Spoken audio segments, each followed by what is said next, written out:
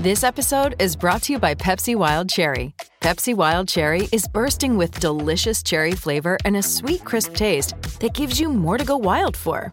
Getting wild may look different these days, but whether it's opting for a solo Friday binge watch or a big night out, everyone can indulge in their wild side with Pepsi Wild Cherry. Also available in Zero Sugar. So grab a Pepsi Wild Cherry and get wild. Thank you for listening to the Black and Gold Hockey Podcast. Please support the show by subscribing to and leaving a 5-star rating for the show on Apple Podcasts, iHeartRadio, Podbean, SoundCloud, Spotify, Stitcher, and any of your favorite podcast platforms.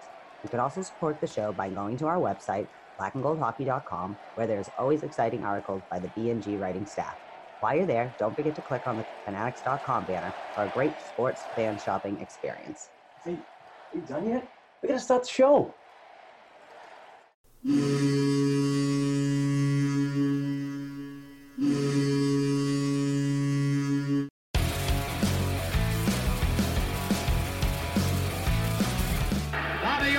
Behind the net to Sanderson. Scores from the Boston Bruins. 30 seconds left in the period. The Bruins are shorthanded. Ray Bourque.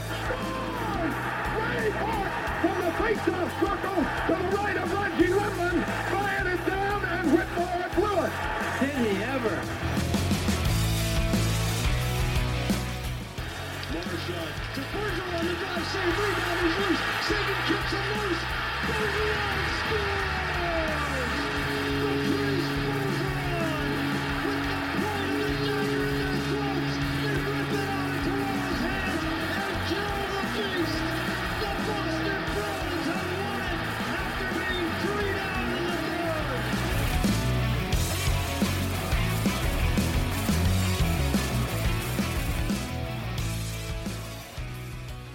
Hey Bruins fans, Mark Allred here, host of the Black and Gold Hockey Podcast alongside Heather Ingerson. Heather, what's happening? Nothing. What's up? Happy Sunday. Yeah, good. It's football. Start of football season, but for me, football season just dictates the countdown to hockey season. I'm not a football guy, but you obviously are, just by judging by what you're wearing. Folks can't see what's going on here, but Heather's a tremendously big Buffalo Bills fan. Yep, that's right. Don't call me a bandwagon. Nope. Been suffering through just like the city of Buffalo. But the difference is I have to live where the Patriots are always winning. It's very depressing. I'm never going to win the division, whatever. Seriously, I was thinking that this morning. Any other division in football, we might have a chance making the playoffs every year in the middle, but not this year. But yeah, so today's opening day. So for me, for football, it does make me happy because it's the only day that I truly have hope that I have a playoff berth.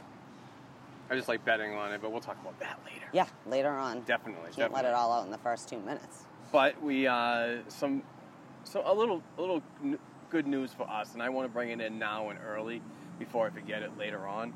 But Amesbury, Massachusetts, we are recording at Alliance Park again, beautiful Alliance Park, overlooking the Merrimack River, all these boats and everything. It's awesome here. But since we're here, we might as well shout out Amesbury because this is a very exciting time for Heather and I, especially Heather as a parent of a young child that's in the youth hockey community and rising star, hopefully an NHL player sooner or later.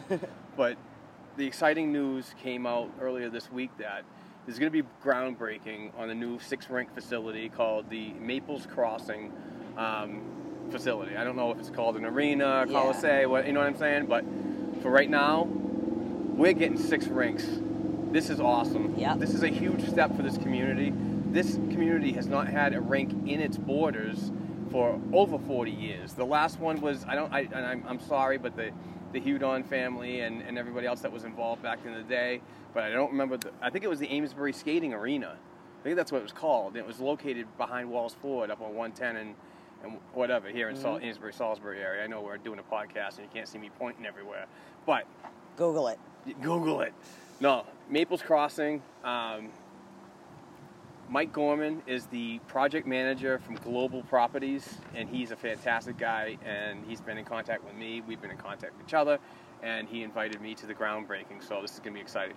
Governor Charlie Baker is going to be there. The mayor of Amesbury, Mayor Gray, is going to be there. I believe Jim Kellicos is going to be there, state representative. So it's a big who-to-who, and I know that Mike Gorman has also reached out to Boston media. I know an email was sent to Joe Haggerty, and so on. So we'll see what happens with that. But it's exciting news for this community and myself, because, you know,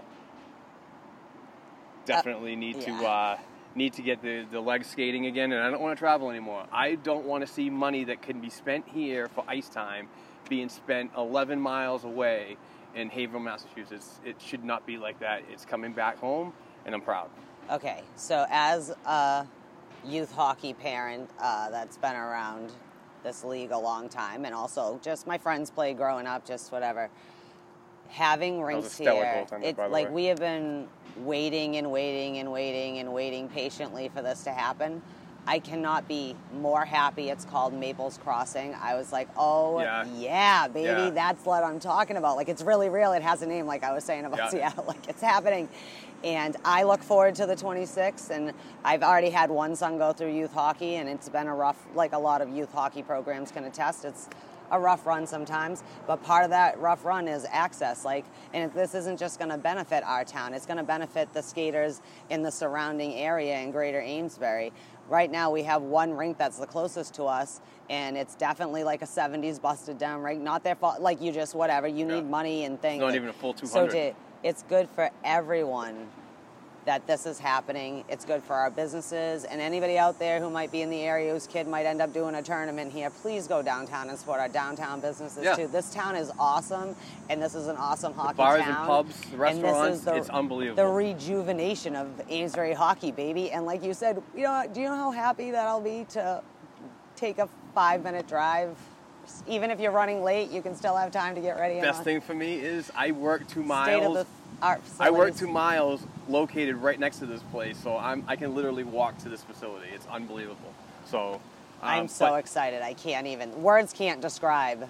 The emotional thing for this community when this news broke from the Newburyport News, Jim Sullivan, I think he wrote the article, on the Newburyport Daily News. I'm sorry, I got to quote that correctly.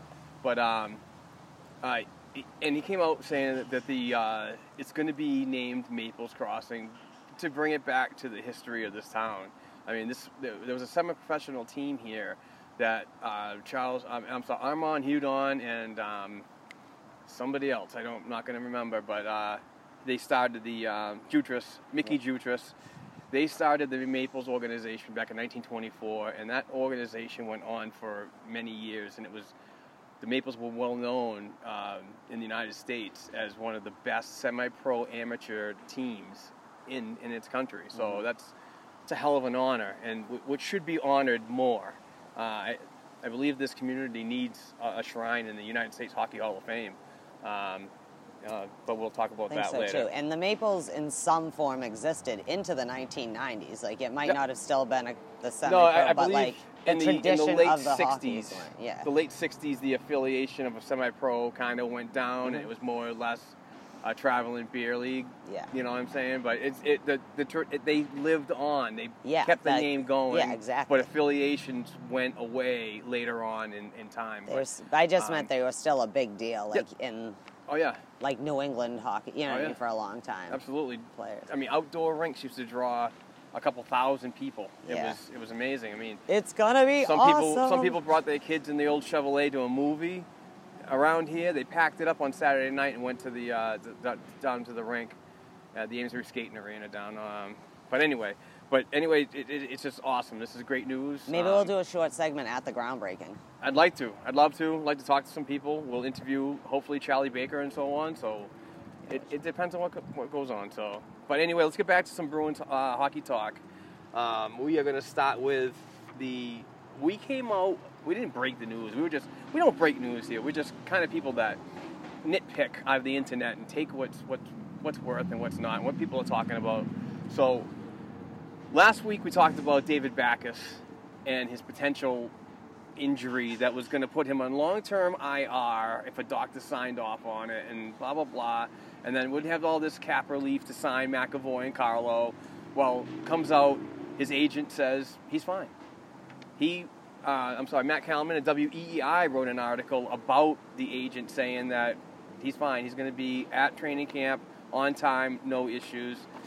Was seen at captain's practice this week, so among others, but we'll talk about that later on. But is this just like drawn up stuff to get clicks or I is think this it's just... part that and part hoping David Backus's cap won't be there, which, like I said, it's not that ridiculous of a cap. Like everyone, I get what people are saying, especially because of the contracts, but I think I said last week, I think we would know if he would be going on long term.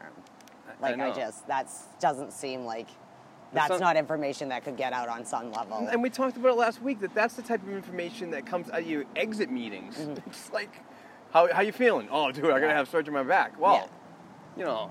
Yeah, well, I mean, it also could just be, I don't know if it's just clickbait rumor or whatever. Get people, like we talked about, it's a little slow going on. But I also feel like that's a big rumor that, like, it had to have come from somewhere, too, because that's kind of a giant rumor. I know we talked about him going back to Minnesota for the summer, but previous seasons as a Bruin, he was always in Boston working out. That kind of could have triggered something, but... Yeah, but like I said, I mean, he also could have just maybe wanted to go to Minnesota for the summer because he's been playing hockey for a while. Gotta play that angle, too. Hasn't really. Well, I'm just saying, like, as a human being, sometimes you need a break and just like, you know what? See you in September, whatever. And we did. We saw him in September. He was there. Captain's practice. Boys are back in town, baby. Woo! Loving it.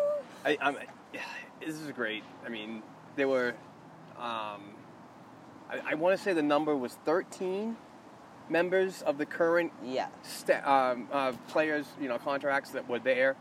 They were working out. It's just optional. Yeah, it's like just so people aren't like, oh, people didn't. It's not about people. It is an optional skate. Yeah, it's like it was awesome. Great to see. I didn't see Brandon Carlo and Charlie McAvoy there. They're not allowed to be on the ice though. I don't think because they're not signed. But it's the captain's practice.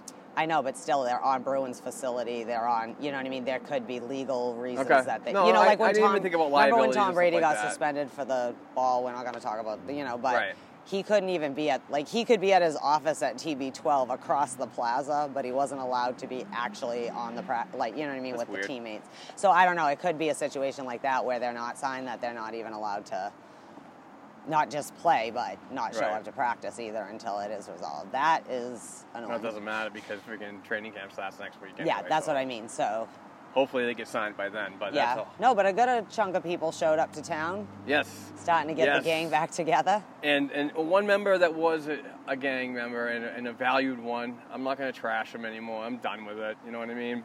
But Adam McQuaid was seen at the ice and pandemonium on the internet. Adam McQuaid back in Boston means he's coming back. Does not mean shit.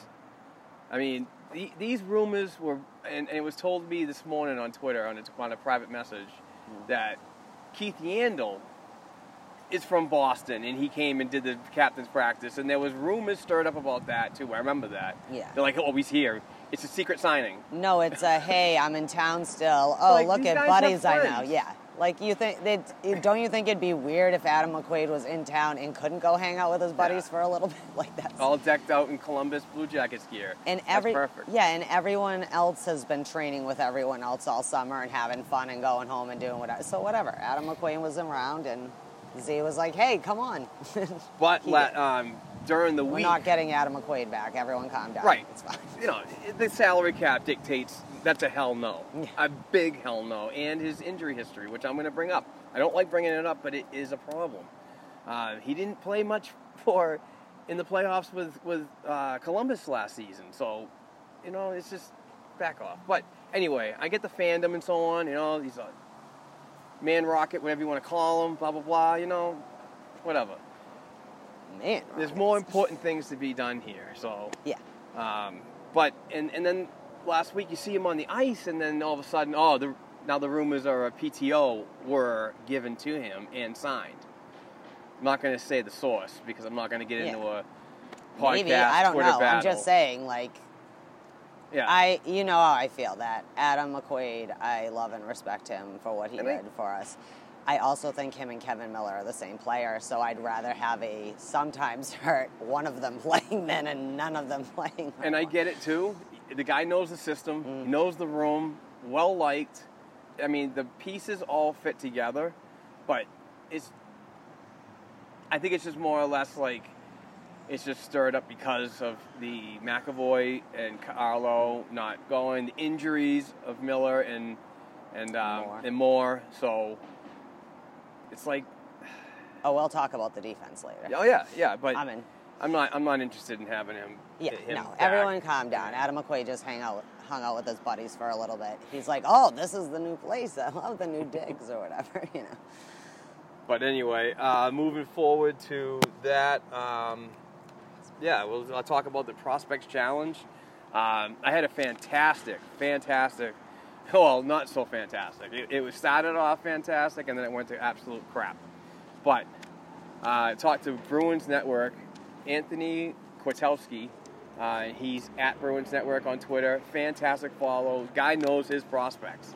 Seriously, he's got great video insight and everything. I'm pumping his tires, but fantastic. We got to Trent Frederick, and then the audio cut out. We had 45 more minutes of Prospect Gold with this guy, and he was in Buffalo covering the Prospect Challenge.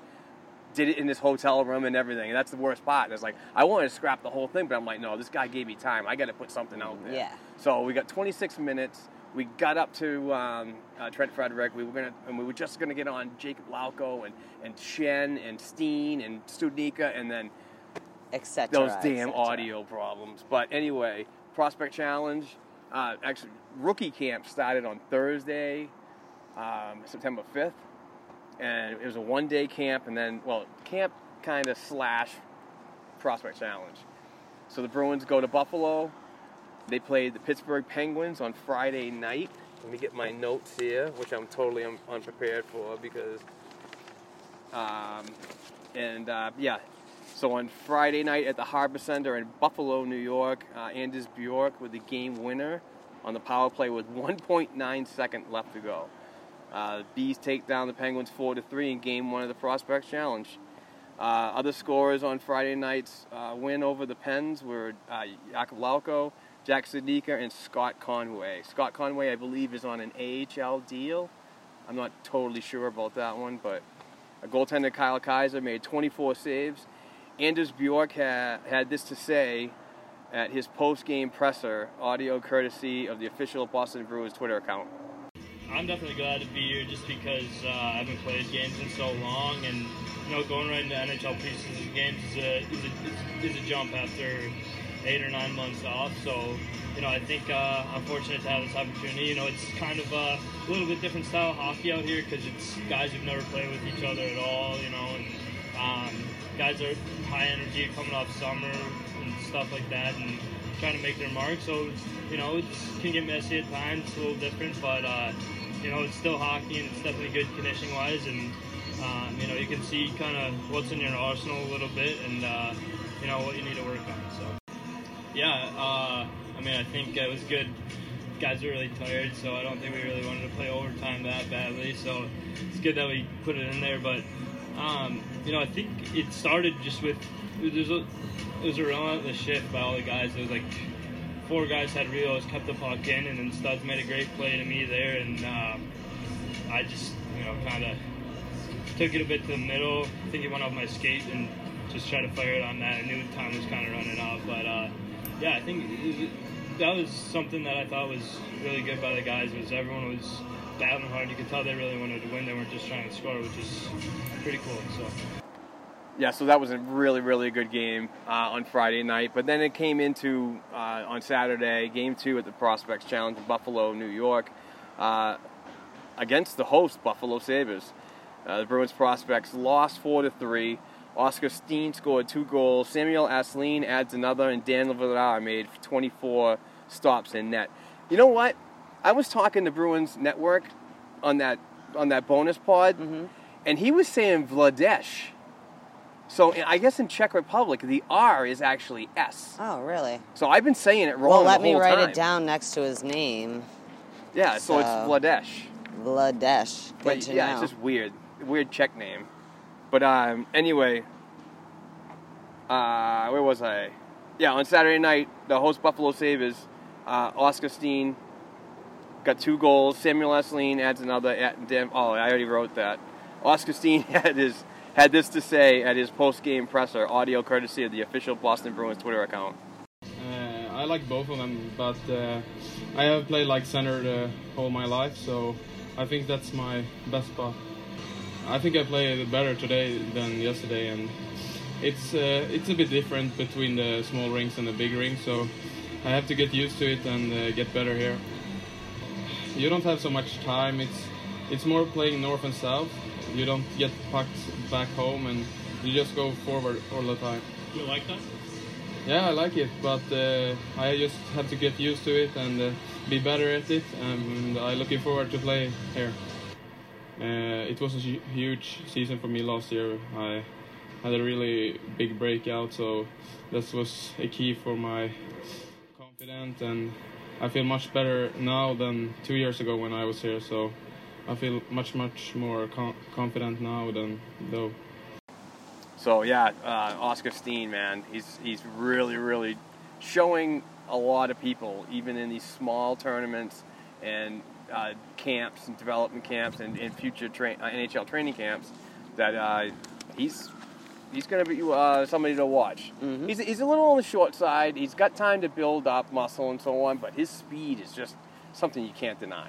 Yeah, so, we have a lot of good skaters. Yeah. I mean, obviously some of them have aged out, so they're not at this challenge per se or whatever, but like we have some pretty solid skaters down there. So the NHL Bruins will the Boston Bruins prospects will close the Prospects Challenge on Monday morning against the New Jersey Devils. And then they'll come back to Boston and then do their training camp, which starts next week, we mentioned. And then after that, those players will get filtered down to the Providence camp, and then blah, blah, blah. We'll go from there. So a lot of good things to see. Unfortunately, I did not see Friday night's game. It was not streamed. Not happy about that. Bruins got to get on that, man. But anyway, Saturday night's game was streamed per the Buffalo official website. So thank you to the Buffalo Sabres for that awesome bit of viewing. So yeah, that's it for the Prospect Challenge. For sharing with the rest of the world what only you in Buffalo know what's going on. No, I'm just I know, right? Yeah. No, well, it's good. They're off and running. Get the young kids out there, see what they can do. Because I also like seeing them all together at different times, or who may be coming in and out of that kind of core.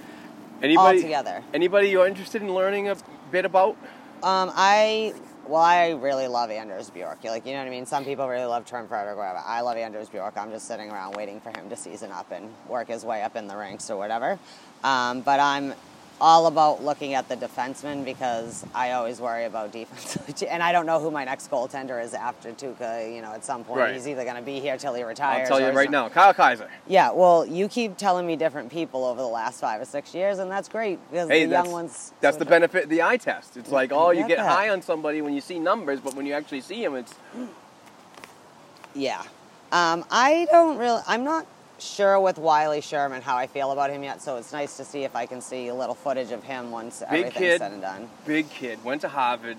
He's got speed, and those mini drills that they do when they put the divider in the middle, and you have to. It's not crossovers. It's just build up speed when you're just standing there and like pushing. jogging in place. Right, but he moves, so he's got a lot of power in his legs. And he's not offensive at all. Shutdown guy. I don't really know about his shot. I really haven't seen him shoot much. Yeah. I mean, I know he's got a goal and so on. But well, I just mean as we're trying to re-sign McAvoy and Carlo, are we going to re-sign Torque? Whatever, like trying to figure out the defense in the next few years. Urho would be that guy. Urho back in Well, I know. I'm all in on him. Right. I'm, again, another one. I'm just waiting to season up and come up. But there's a few of them. I do like Axel Anderson. I've been looking at him, trying to decide, because again, it's not about if you like them or not. Eventually, like we've talked about, you have to decide who's going to stay in your system and not stay in your system. Exactly. If you have to get that right winger, you might have to give up Anderson, some people. I'm hearing rumors that he's going to go to Moncton Wildcats of the Quebec Major Junior Hockey League, and there's also rumors that he might want to go back home. So that remains to be seen. They're all young. But, yeah, I don't know. We have a lot of forwards. problem is we have a lot more space for them to play in this prospect channels, but not a lot of space to see how they can maybe plug into the lineup. You know, I mean, I don't think any of them are going to oust anybody that's already there, I don't obviously. think so. I just, I don't know. Like I said, and I always say, I'm a trendy kind of guy. So I see things, and I just see the Bruins playing a lot more contracted players now. Yeah. And then maybe next year and the year after, you're going to see more of an influx of younger prospects coming in because you could have roster availability. Yeah, there's you know what I mean? space on the roster. There's the Yeah. Seattle thing happening. I You think might they just- draft more. There could be deadline trades. You know, you might acquire a guy for a 2-year contract like we did with Coyle at the trade deadline. That works out perfect. So, no, I mean, some of them will be threading in over the next few years Absolutely. because we It's gonna definitely it's going to be awesome to are see. coming up with a couple years of UFRAs or what. I don't know. Everybody has a different. They're either UF or I don't know. Or restricted. Yeah, I just don't know who's who off the top of my head right now. I don't want to do that much thinking to see if Yeah. I can recall it. We But don't yeah, have no, I mean, cat-friendly- it's just, I also think it's good to see the young kids because eventually, like, you know, we every now and then we have 7 or 8 of them come up as a crew. That happened, I mean, that Yeah. group helped us win a cup the last Injuries. time that happened. Injuries happen. Yeah. I can guarantee you when I first saw Brad Marchand, I never thought he'd be a 100-point player. But I'm glad he is right on him because there. I also think this is the time for the young kids to shine because you know you're probably, like, who's your guy? Zach Senyshyn. Yeah, when he was on Bruin, was it Pod Skate? What was that? The skate pod, I think. Whatever. When he had Maria's Morning Skate. I don't know what interview it was. I can't remember, but fantastic whichever podcast, interview by I the was way. listening to. But anyways, he was saying like he thinks he's ready to make the team, but he also understands he's probably not going to make the team. So what he's focused on is getting better. Like be ready for when it is your time. So when you can shine, maybe you get plugged in an injury or whatever, or you actually at training camp are going to be impressive enough that they decide, hey, you know what, kid? Yeah, he's Maybe got the we will confidence. make you our 22. You know what I mean? He's got the confidence. So that's what I like seeing the kids in this time. I mean, you are way into the prospects. Yeah, I I know like a lot of watching. people too. Sometimes from like just watching like college hockey a lot and stuff. So Yep. I get to see some of that. We're definitely going to have to go watch like Jeremy Swayman when he comes down to play Merrimack. Yeah, we're That'd so be close awesome. to so many I know, arenas. I It's know. awesome. It's like, wow, I love where I live. All right. Oh, yeah. Well, we got a couple minutes before we come up to our break. So we might as well touch on, what else did I have? I don't know. Totally forgot. There's a lot of stuff going on this. Oh, we might as well just go right into let's continue to talk about the Prospects Challenge. Okay. But the roster, and by the way, check out Carrie Sales' article, blackandgoldhockey.com, on the Prospect Challenge, because she worked on a fantastic piece that she built up. And then when they released the roster, she did the roster and then released the article immediately. It was great timing. We didn't have to wait for anything. It was awesome. So, It was a hawk. yeah. So, yeah, the forwards that were in attendance at this Prospect Challenge. I love it. That's what I was thinking. Rob. Oh, that's a great sound, man. The forwards that were at the Prospect Challenge were Samuel Esseline, Anders Bjork, Scott Conway, Trent Frederick, Jacob Goucher, Camp Invite, Dante Heinen, who I can't even say his name, but it sounds like Danton Heinen, Cameron Hughes, Una Kapanen, Robert Lantosi, Jakob Lauko, Tom Marchin, and I think our Mike Craddy wrote an article about him. Pavel Shen, Oscar Steen, Jack Studnicka, and Alex Olivier Voyer. Defenseman Alex Anderson. Camp Invite Max Martin. Camp Invite Riley McCourt. Camp Invite Andrew Perrott. Camp Invite Jordan Sandberg. Wiley Sherman. Alexei Zoloviev. Wow, I just... Soloviev. Yeah, I hacked that one. Urho Vakanainen and Cooper Zek. Goaltenders were Taylor Gauthier, Camp Invite, Kyle Kaiser, and Dan Vladar. So Vladesh. that ate up. Vladesh, that's right. I actually did. I asked him in the locker room at the Warrior Ice Arena. And I said that because I went on to EliteProspects.com. And if you pay $9 to get on there, you get a ton of stuff that you can do. It's an amazing Prospects website. But you can actually hear the pronunciation. And I said that, but I only thought that was in Czech Republic. Over here, I thought it was called Vladar. Yeah, well, I would like to also say I think it's Jacob Gosher. Okay. Not Sorry. Goucher, but I don't know. That's what we have to find terrible out. with So names. let us know, Jacob, how do you say that name? Because is it French? Is it like a German Could name? be. We're trying Could to be. figure out how to say it. Yeah, so, yep. But anyway, listen, we're going to take a break, but I had an amazing conversation with a special woman that calls 98.5 all the time, and WEEI, is very involved in Boston Bruins talk, radio, and she's just a really tremendously wonderful person. She had time on Thursday night this past week to sit down, well, not sit down with me, but jump on to a call and talk about the state of the Bruins from her opinion.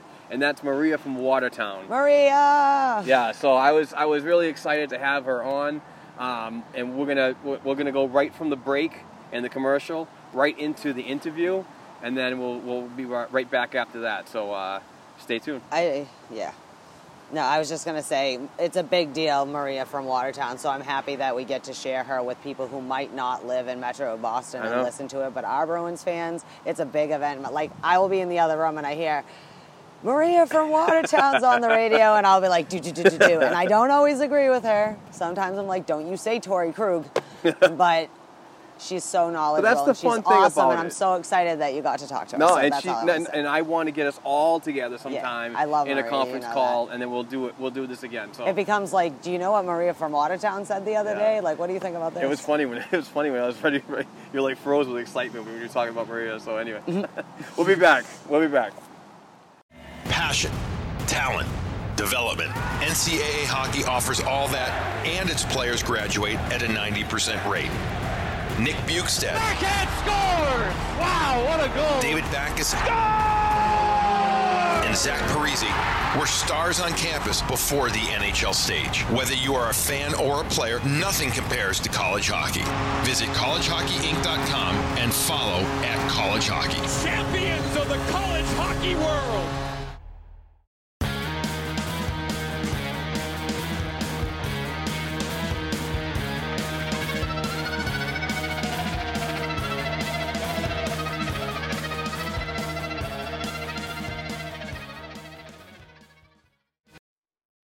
I have a special treat, Black and Gold hockey listeners. Maria from Watertown is joining me on the line right now, and she is New England famous for calling 98.5 the Sports Hub on the regular, and WEEI, the Skate Pod with Matt Kalman and those guys. So Maria, thank you very much for the time tonight. I really appreciate it. My pleasure. I am very flattered to get the invitation. I love talking hockey. Yeah, and one of the reasons why it just caught my eye was a recent tweet about some contract talks and maybe a little displeasure with how Don Sweeney is operating this whole RFA kind of hoopla coming down the stretch here to training camp, and we're only a mere, I think, week away. And what's really troubling to me, other than the lack of any conversation regarding the status of McAvoy and Carlo, is the fact that neither one of these young men was at the recent captain's practices. Now, I don't know, if you read too much into that or you shouldn't read much into it, but to me, that's a bit of a troubling sign. And the quietness on Causeway Street also has me very worried, and I'm not sure, what the Bruins organization is doing in terms of trying to prioritize how to sign these guys or when they're going to sign these guys. But the reality is they simply don't have enough cash to do it. But they're not doing anything, to my knowledge, about making the cash available, i.e., trying to figure out what you're going to do with David Backus, if you can do anything with David Backus. Are you going to do anything with Kevin Miller's contract, or, you know, any of these other guys that you've got on the books. So, you know, to me, these are two key components, Carlo and McAvoy, for the future of your organization. Absolutely, and the cornerstone of the defense, and it starts now, and getting these guys locked down is the priority, in my opinion. So I don't know, I talked about it on a Buffalo Sabres podcast a little while ago, but and I raved about Danton Heinen and saying that he could have a breakout year when they asked me about my pick, and it kind of made me think about, was that a priority also, and that could that have been 2.5 or whatever $1 million that could have gone to a Carlo and McAvoy type of deal. So I'm not overly impressed with, and I'm not saying that I'm angry and mad at what the management has been doing, but it's some of these signings, like the Brad Ritchies, the Par Lindholms coming in at $1 million, just seems like that's cap that could have been used elsewhere, while you could have gone to your development system in Providence and kind of filled those holes there. I don't know. Does any of that kind of make sense at all? No, it doesn't. And I think what's one of the things that is coming home to roost with regard to Charlie McAvoy, and maybe the Bruins brass didn't think that they would find themselves in this situation, was burning that first year of his eligibility when they brought him up to play some playoff games. And, you know, maybe they thought that they wouldn't have this difficult a cap situation. You know, all we keep hearing year after year is, you know, the NHL cap is going to go up, the NHL cap is going to go up, but it never really does go up to the point of making that increase commensurate with what these players are now signing for. And so there might have been some miscalculation along the way, but you knew potentially what that miscalculation was. And so you should have been making adjustments for that. And maybe I'm oversimplifying it, and I didn't go to Harvard like Mr. Sweeney did, but you know, it seems to me, if you know what your core group is going to be, and then you make predeterminations about what you want the future of your core group to be, then those players should be your priority. I don't consider Danton Heinen a future core player on this team. I know he does some things that don't come out on the score sheet, but, you know, Danton Heinen to me is one of those guys that I would put in my JAG category, just another guy. Yep. And I think you could have used that money elsewhere. Totally agree. And like the Brett Ritchie money, the Par Lindholm, I know that these guys are being brought in at a low cap hit, but for that internal competition, they want to get these guys working, but that's still available funds that should have gone to other areas of importance. But what are your thoughts on how this team is going to come out after going so far into June in Stanley Cup Finals, and with that, the start of another season of injuries, which we just cannot get away from? Well, I think given the fact that they went 7 games into the Stanley Cup Finals and the intensity at which those games are played and all those additional games, I can't imagine that everyone is back at 100% healthy and ready to go. And I think there's going to be a little bit of a slow, maybe sluggish start. I'll be pleasantly surprised if that doesn't happen. But, you know, it seems to me that just in terms of your recovery time from playing that late into June to now, you're already back on the ice, even though it's captain's practices. And some of these guys have spent some time healing up from injuries, and they're just getting back into the gym. I'm not quite convinced that they're going to be ready to roll at full throttle. You know, in terms of what I'm going to see on the ice, I really, really, really hope that we've got that second line shored up before the season starts. Either, poop or get off the pot.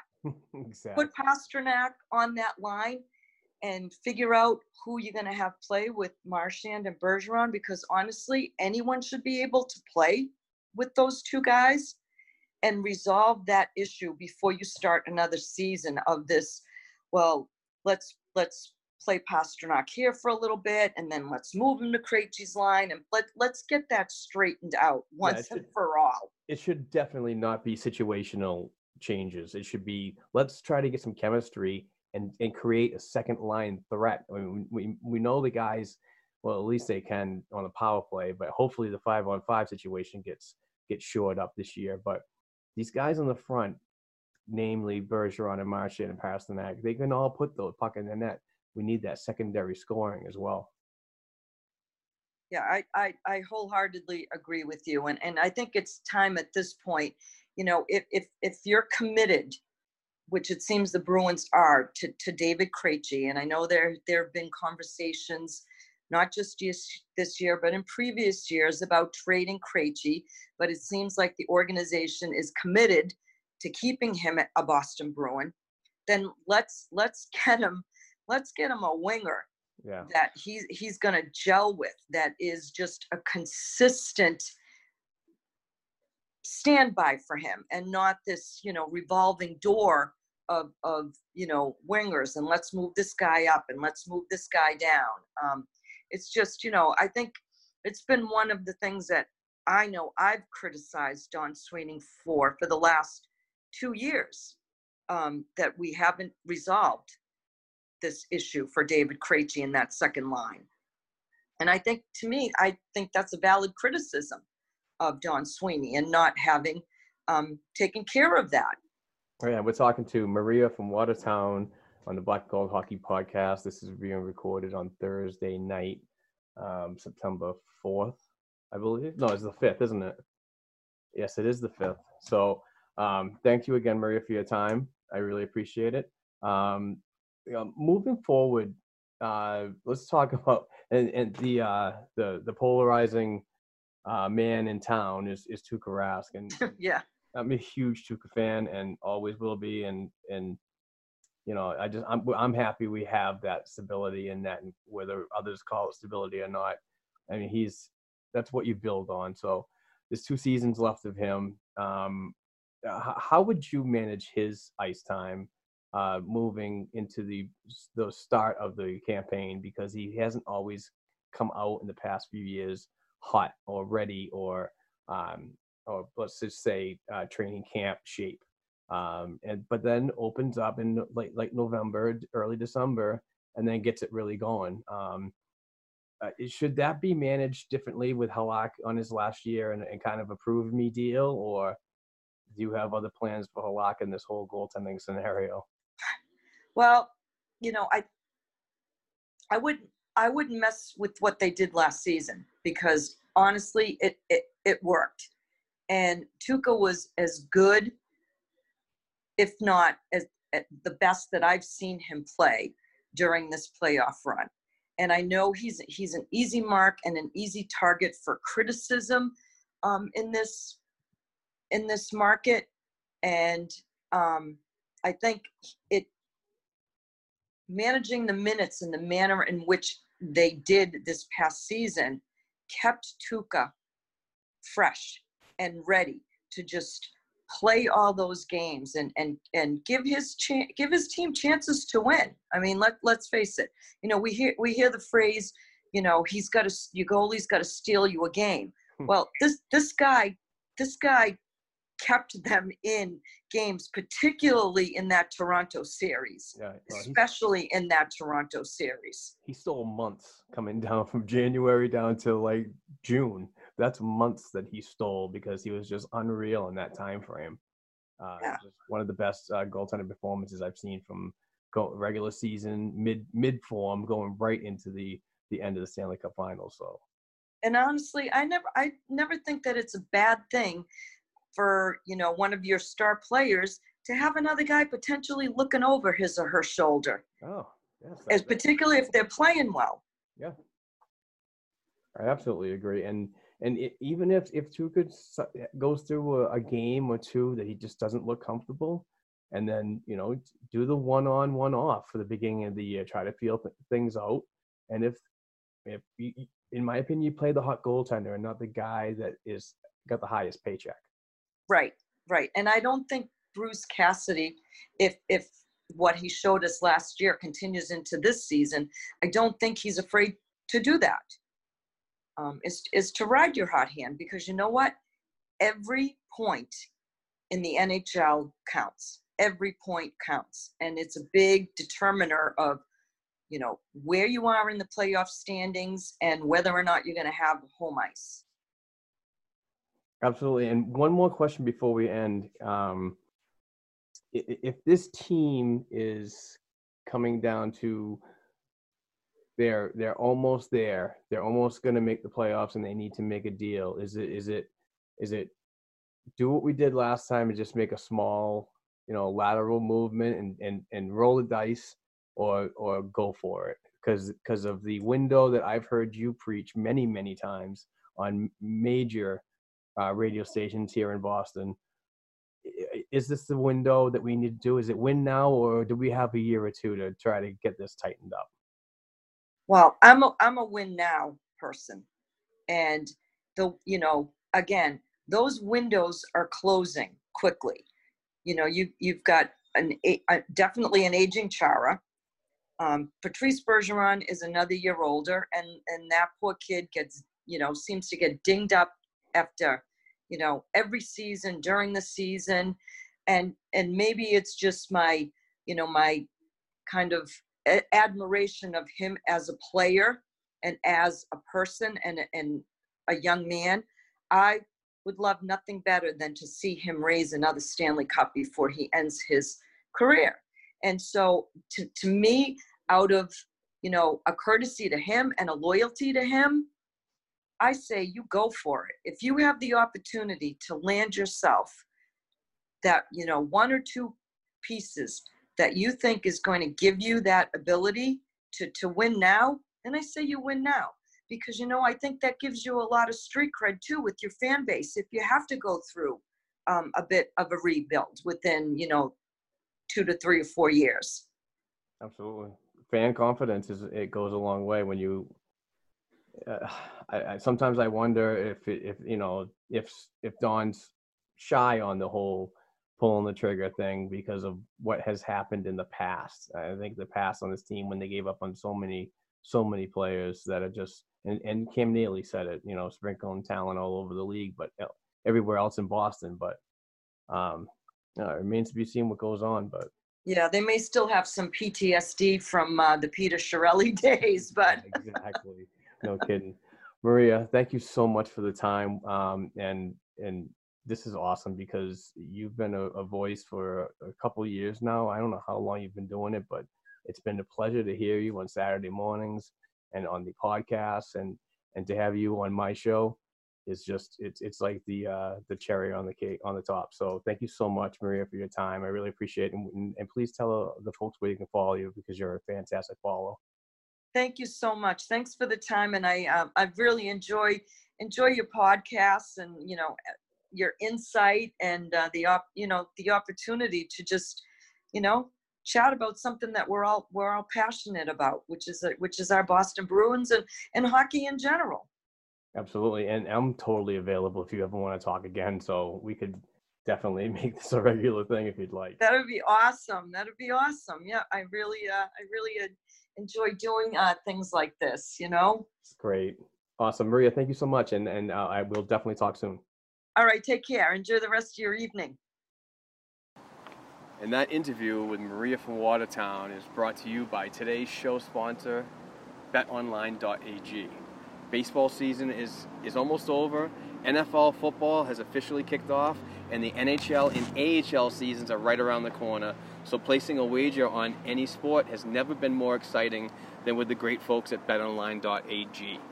During the upcoming week, I'll be watching and involved in the action as the Red Sox and New England Patriots will be playing. And guess what? Because you're a loyal listener of the Black and Gold Hockey Podcast and CLNS Media content, we're giving you a 50% bonus onto your sports betting bankroll when you go to betonline.ag and use code CLNS50. This added bonus is only for first ever deposits, and the best part is the bonus is added onto your balance within seconds. Again, support our Black and Gold Hockey podcast by going to betonline.ag. Use the code CLNS50. Please remember, a minimum deposit of $55 is required to qualify for the bonus. Please see BetOnline's general rules and for additional terms and conditions regarding bonuses. Don't sit on the sidelines during your favorite sports season. Get in all the action with betonline.ag, your online sports book expert. And we're back. What a fantastic interview with Maria. I mean, that was really cool. I really liked her thoughts on the contracts and why it takes so long for contracts like McAvoy and Carlo to get done. I thought she was very insightful on that. But she's a great follow. Follow her on Twitter at Maria from Watertown.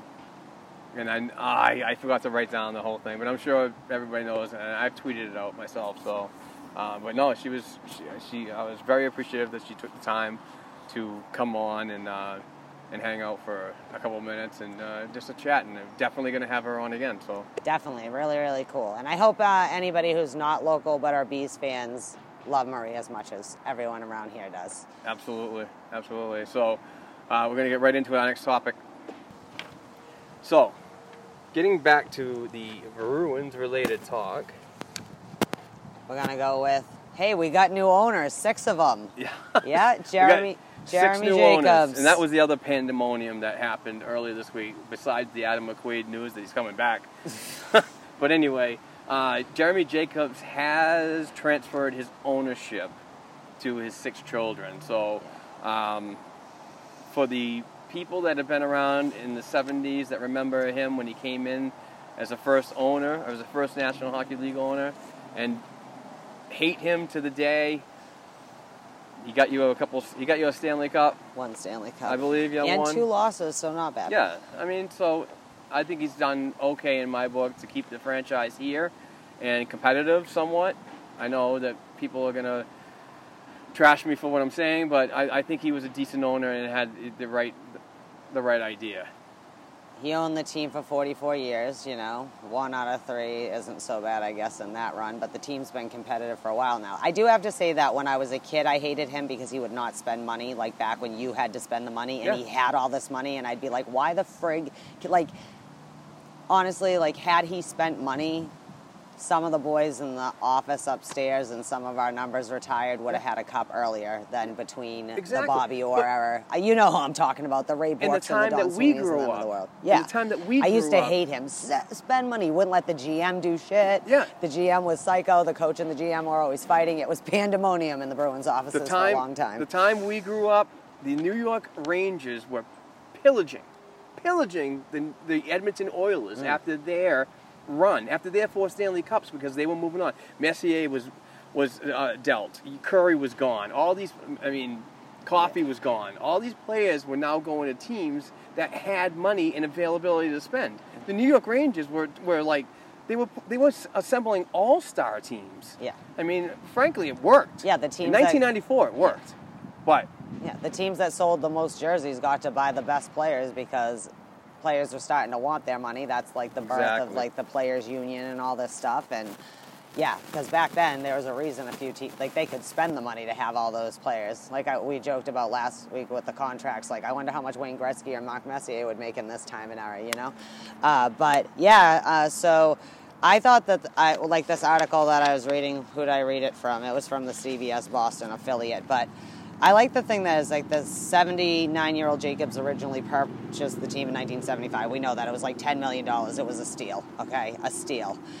So the DuPont wrote that the Jacobs children are expected to maintain ownership in the running of the franchise into perpetuity, all part of a long-standing plan of succession that the senior Jacobs finally executed early this year. So what I like, and I didn't always feel Jeremy Jacobson, an owner, felt, he did have a long-term plan to pass this down. Because there were a lot of times I thought, well, what the frig does he care? He owns the building, his bank owns the building, they own the concessions. What do they really care if this team wins or not? Also, the Bruins are an old franchise, so they're always going to have good numbers, kind of holding steady, even if their team is sucky.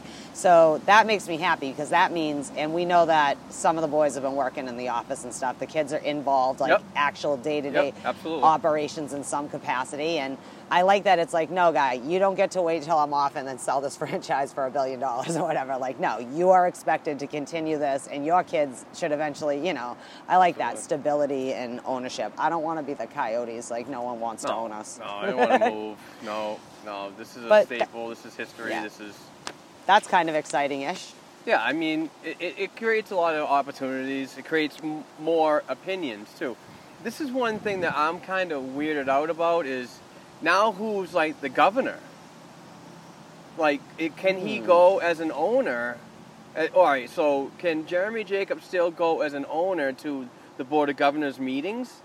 Or is that now in Charlie, or do all 6 of them sit in a chair? I would think that amongst themselves, I would think since Charlie is the thing that we have closest to being in line with the GM and the president and all the way down. So you'd almost have to vote like council. Right. So what I would think is that the 6 of them probably have to, just like if you have an executive, you might have 6 siblings that are part of that estate, but the one sibling's executing it. I would think that Charlie would be probably the representative and take his spot. That would makes sense. I mean, but I don't know. As a hierarchy like, goes, I don't know Katie. Maybe she's the one that's going to sit in the chair and bring a whole new spin to things. I don't know. But just be good to us, okay? That's all I'm asking, Jacob's I'm sure children. the legacy will live on. Stay with it because we still have to get a cup. I know. I need another cup in my lifetime. I can't. I waited 33 years to see the first one or whatever. I don't even know how long it was. It felt like forever because I remember crying like, holy shit, we really won the Stanley Cup. I don't know if I was more devastating in losing the Stanley Cup or was it losing for the first time and not being in the playoffs for 30 years. That was a tough one back in the 90s, early 90s, when they went that stretch of 30-some-odd years about being in the playoffs, and they were not in the playoffs. Yeah. That actually, thank you for opening up that old one. Oh, no, I'm sorry. I hadn't even thought of that for a while, but now that you bring it up, I'm not sure which one was worse. I'm not very smart, but I'm also like a kind of a encyclopedia that all of a sudden just things stop popping in my head, and I just got to, talk about it. My brain tells me. But, what we got next? Oh, I just wanted to mention Marchand and Bergeron, both on the top jersey selling. Bergie was 5th and Marchand was number 12th on the top, 15 jerseys or whatever it is on NHL.com. And you know what that says to me? First of all, everyone loves Patrice Bergeron. Is it a state chopper? What is that? No, I'm going to have to salute our national forces, armed forces.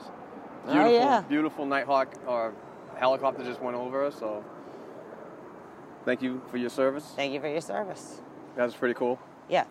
So now I feel weird continuing this, but I just wanted to mention that's on the NHL.com's list of top-selling jerseys last year. And what I thought was interesting is everybody loves Patrice Bergeron. Obviously, he's Patrice Bergeron. But everyone hates Brad Marchand. But really, does everyone hate Brad Marchand? Because he seems to have sold the 12th best jersey on the list. Yeah. And why? Because everyone loves a badass. And he behaved himself this year, and he didn't look so douchey all the time. I mean, don't get me wrong. When he had his douchey moments, he was, all in. If I'm going to mess up, I'm doing it now, Hey, any 100-point season is damn sexy, in my opinion. I know. I mean, he's my douche, so I don't really care. But, generally, it's he was a better, more gentlemanly player, I guess. There wasn't as much licking and sticking as there usually is. But, just wanted to mention that. And they were both cracked in the top 20 of the gamers on NHL 20, saying they're in the top of those. Speaking of jersey list, and I think a sexy jersey is Detroit Red Wings. Oh, that was tough to say. Yeah. And but you had some mention of a Red Wing that recently retired. Oh, yeah. I just wanted to say that I love Nicholas Cromwell, and he just retired. I know everyone's like, oh, Luongo or whatever, but I just wanted to say that Nicholas Cromwell, who is a generational defenseman, literally they'd call him the Chrome Wall. You know what I mean? Because He has a tank. But he's the last of a generation. He won a cup. He's on one of the storied, cup teams. But he played 15 seasons, 950 games with the Detroit Red Wings on their blue line. Yeah, Detroit Red Wings. I wanted to say, there was a time, people forget that even though the Russian invasion, this and that, there were a time where the Swedes were ruling the world a little bit there in the NHL. Yeah. And what I think, apparently he's transitioning into an office role. Him and Yzerman are going to work it out once he's ready, but what I respect is that this guy is a half a season shy of making, or less than, a little more than half a game, to make his 1,000th game. And he said, you know what, instead I'm going to walk away. He's not going back to Sweden after all this time. Him and his family are staying. He's going to be in the Red Wing offices, and that's awesome. He had a fantastic teacher along the way in Nicholas Lidstrom. Mm-hmm. That guy was unbelievable. Unbelievable defenseman. Hall of Famer all through and through. Yeah. So that's all I just wanted to say. I know people are sad about some other players retiring, and I'm sad to see some of them go too, but Nicholas Cromwell, I knew it was coming eventually, sooner than later, but it was like, I knew it would happen, Nicky. Right. But anyways, good luck in all your next adventures off the ice. Absolutely. And using all your knowledge that's been passed down to you that you can now pass down to the young kids in Detroit and maybe help get that franchise kick-started again and back and going. Faux show. All right.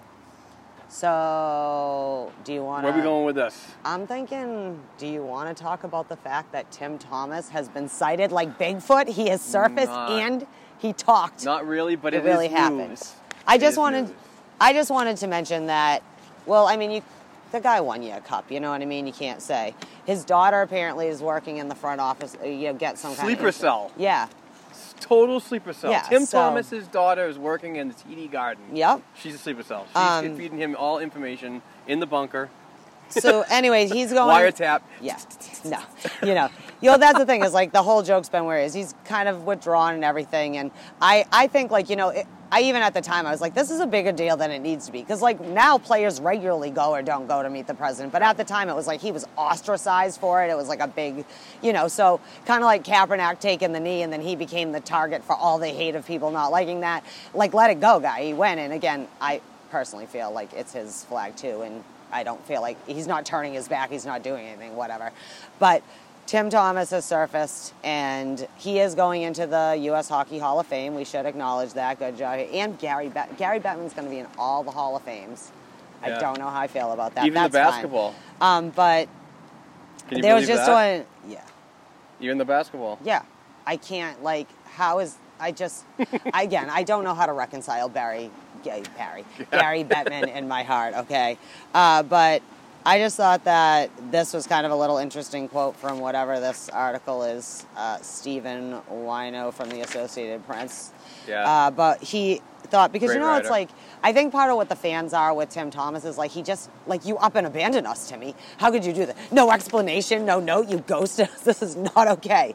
But I just thought that this was kind of a cute thing when he said, I live a long way away from Boston, and it's not that fun for me to travel anymore because he's got some, like, spine issues and stuff, as former players might.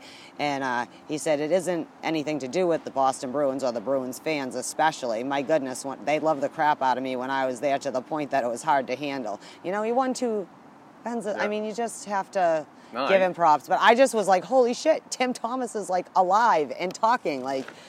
Maybe he wasn't a banner captain or whatever. Oh, by the way, I heard you on another podcast and you guys were talking about the banner captains. I think the banner captain should always be someone within the Bruins organization. Thank you. I don't care if it's one of the ice girls. Give me a high five. I don't care if it's Thank one of you. the ice girls that are there every home game hot waving chick, the flag. Waving the flag? Absolutely. Well, I don't care about the hot If she's got chick thing, Bruins but I'm on just it, saying that no, I if don't. she's got Bruins, I get like she's Rob welcome. Gronkowski gets the crowd pumped up or whatever, but like how many times can Allie Reisman hold the thing? No offense to her. I know she's a local girl. She's an Olympian. Yay, props to you. But no, I think it should be the older players or like Mark Savard came back. At least he had been a player. Like that's something like the players like, oh my God, Mark Savard's. But like, I mean, to each their. I mean, Evan brought up a good one. We had a little battle. I just said, why not? Why not? Evan Marinovsky, a tremendous up-and-comer in Boston sports. Hi, Evan. He's the host of the Bruins Beat podcast on CLNS Media. Fantastic people over there over at CLNS, and Evan's awesome too. I was so nervous on his show. I really was. I'm like, that's a step up. So I was just like, ooh. But no, it was a lot of fun talking to him and so on. You know what I mean? Yeah, I just wanted to mention that. I feel the same as you. It should be someone in there. But going back to Thomas, the accomplishments, the accolades, it's all well worth it. You know what I mean? I mean, he got a cup, he earned it. I'm not going to deny his accomplishments. The human being he was just a little rough to handle what you hear in the media and so on. And later on, all my things started to come true. Like, I heard he was a nutcase. And when you listen to Jeff Marek and Elliot Friedman's interview on when they did their podcast, and I don't know why I'm losing it here. It's a Sunday. Yeah. I mean, Google Jeff Marek. I'm sure you can. No, but it's I don't remember the podcast that they have, and it's really, really good. 31 Thoughts? Yes, 31 Thoughts. Yeah. And freaking Andrew Ference was on there. And he said that Thomas was a freaking nutcase sometimes when you get called into an office and then just be like, start calling everybody a communist and flip out. Yeah. And so I was just like, wow, this was true. But now that we know all this stuff, but what he said in that article and so on, and like mental illness? Well, he's got some physical things going on. All right, I mean, so that's nothing to joke about. You know what I mean? If he's got serious problems that are going on, and it also could be the case that, some people are a little more quirky than others, and he went off the deep end. People do that sometimes, and that happened, and he stepped away and cool. But I saw things in his Bruins career that I didn't like. I mean, notice that when he came to the team and he got that helmet and everything, and he was all proud to have the Bruins colors on it.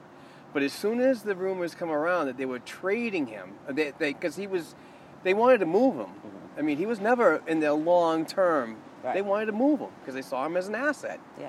Once he did that, do you ever notice that he went away from all that color and went to the white mask with just the black outline? That was his way of saying, I'm not happy with this organization. Yeah, well, I don't really... Goalies can do what they want with it. Like, for me... Don't tell me Brodeur didn't do that with his. Oh, no, well, Marty also, though... I'll get the pictures out and I'll show you. He's back in Jersey where he belongs. Okay, it's all been. I know. Everyone's kissing me up. It's all fine. No, but what I was going to say is that there's been a lot of people going, I don't know why Tim Thomas should go in the U.S. Hockey Hall of Fame, because this dude was a standout NCAA player, and I think where deserves it. Professionally, Vermont, took when he was older is when he finally kind of popped off. And who knew? Even at that point in his career, he probably didn't think he'd be a two-time winner. And him and Tuke won the Jennings too one year. Yep. For the tandem, and yeah, they did one year. Him and Tuca it was him and Manny Fernandez. Was it Manny Fernandez? Yeah. I thought it was Tuca. No, it's Fernandez. Oh, sorry, Manny.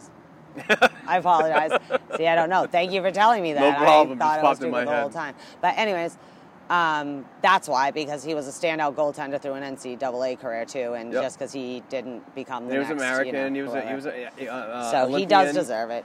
And yeah, absolutely. I'm not going to trash him for what he did. Also, why are you still mad at him? It's like 8 years ago. Move on. Not a fan. No, not you. I just mean generally, like people freak. No, I know. Just like you know how we Bruins fans can be. We can just freak out about everything and make things it. stick around. Like you said, oh my God, Adam McQuaid's on here. Calm down, guy. Adam McQuaid. I'm just glad I didn't freak out on the Adam McQuaid news. I do have to say I did send a tweet out though. I was like, here we go with Adam back to when Boston. I saw that, I was like, oh God. Here we go. I'm like, it's never. They'll be talking about it. It's not. What's the big deal, guy? Actually, going back to Thomas, I'm proud. It's a good moment for him, his family. That's awesome. And to his health, never joke about health issues and stuff like that. Yeah. So the best of luck to him and his daughter. Yeah. Daughter working in the Boston Bruins organization. Hope good success to her and the family. So. Yep. All right, moving on. Yeah.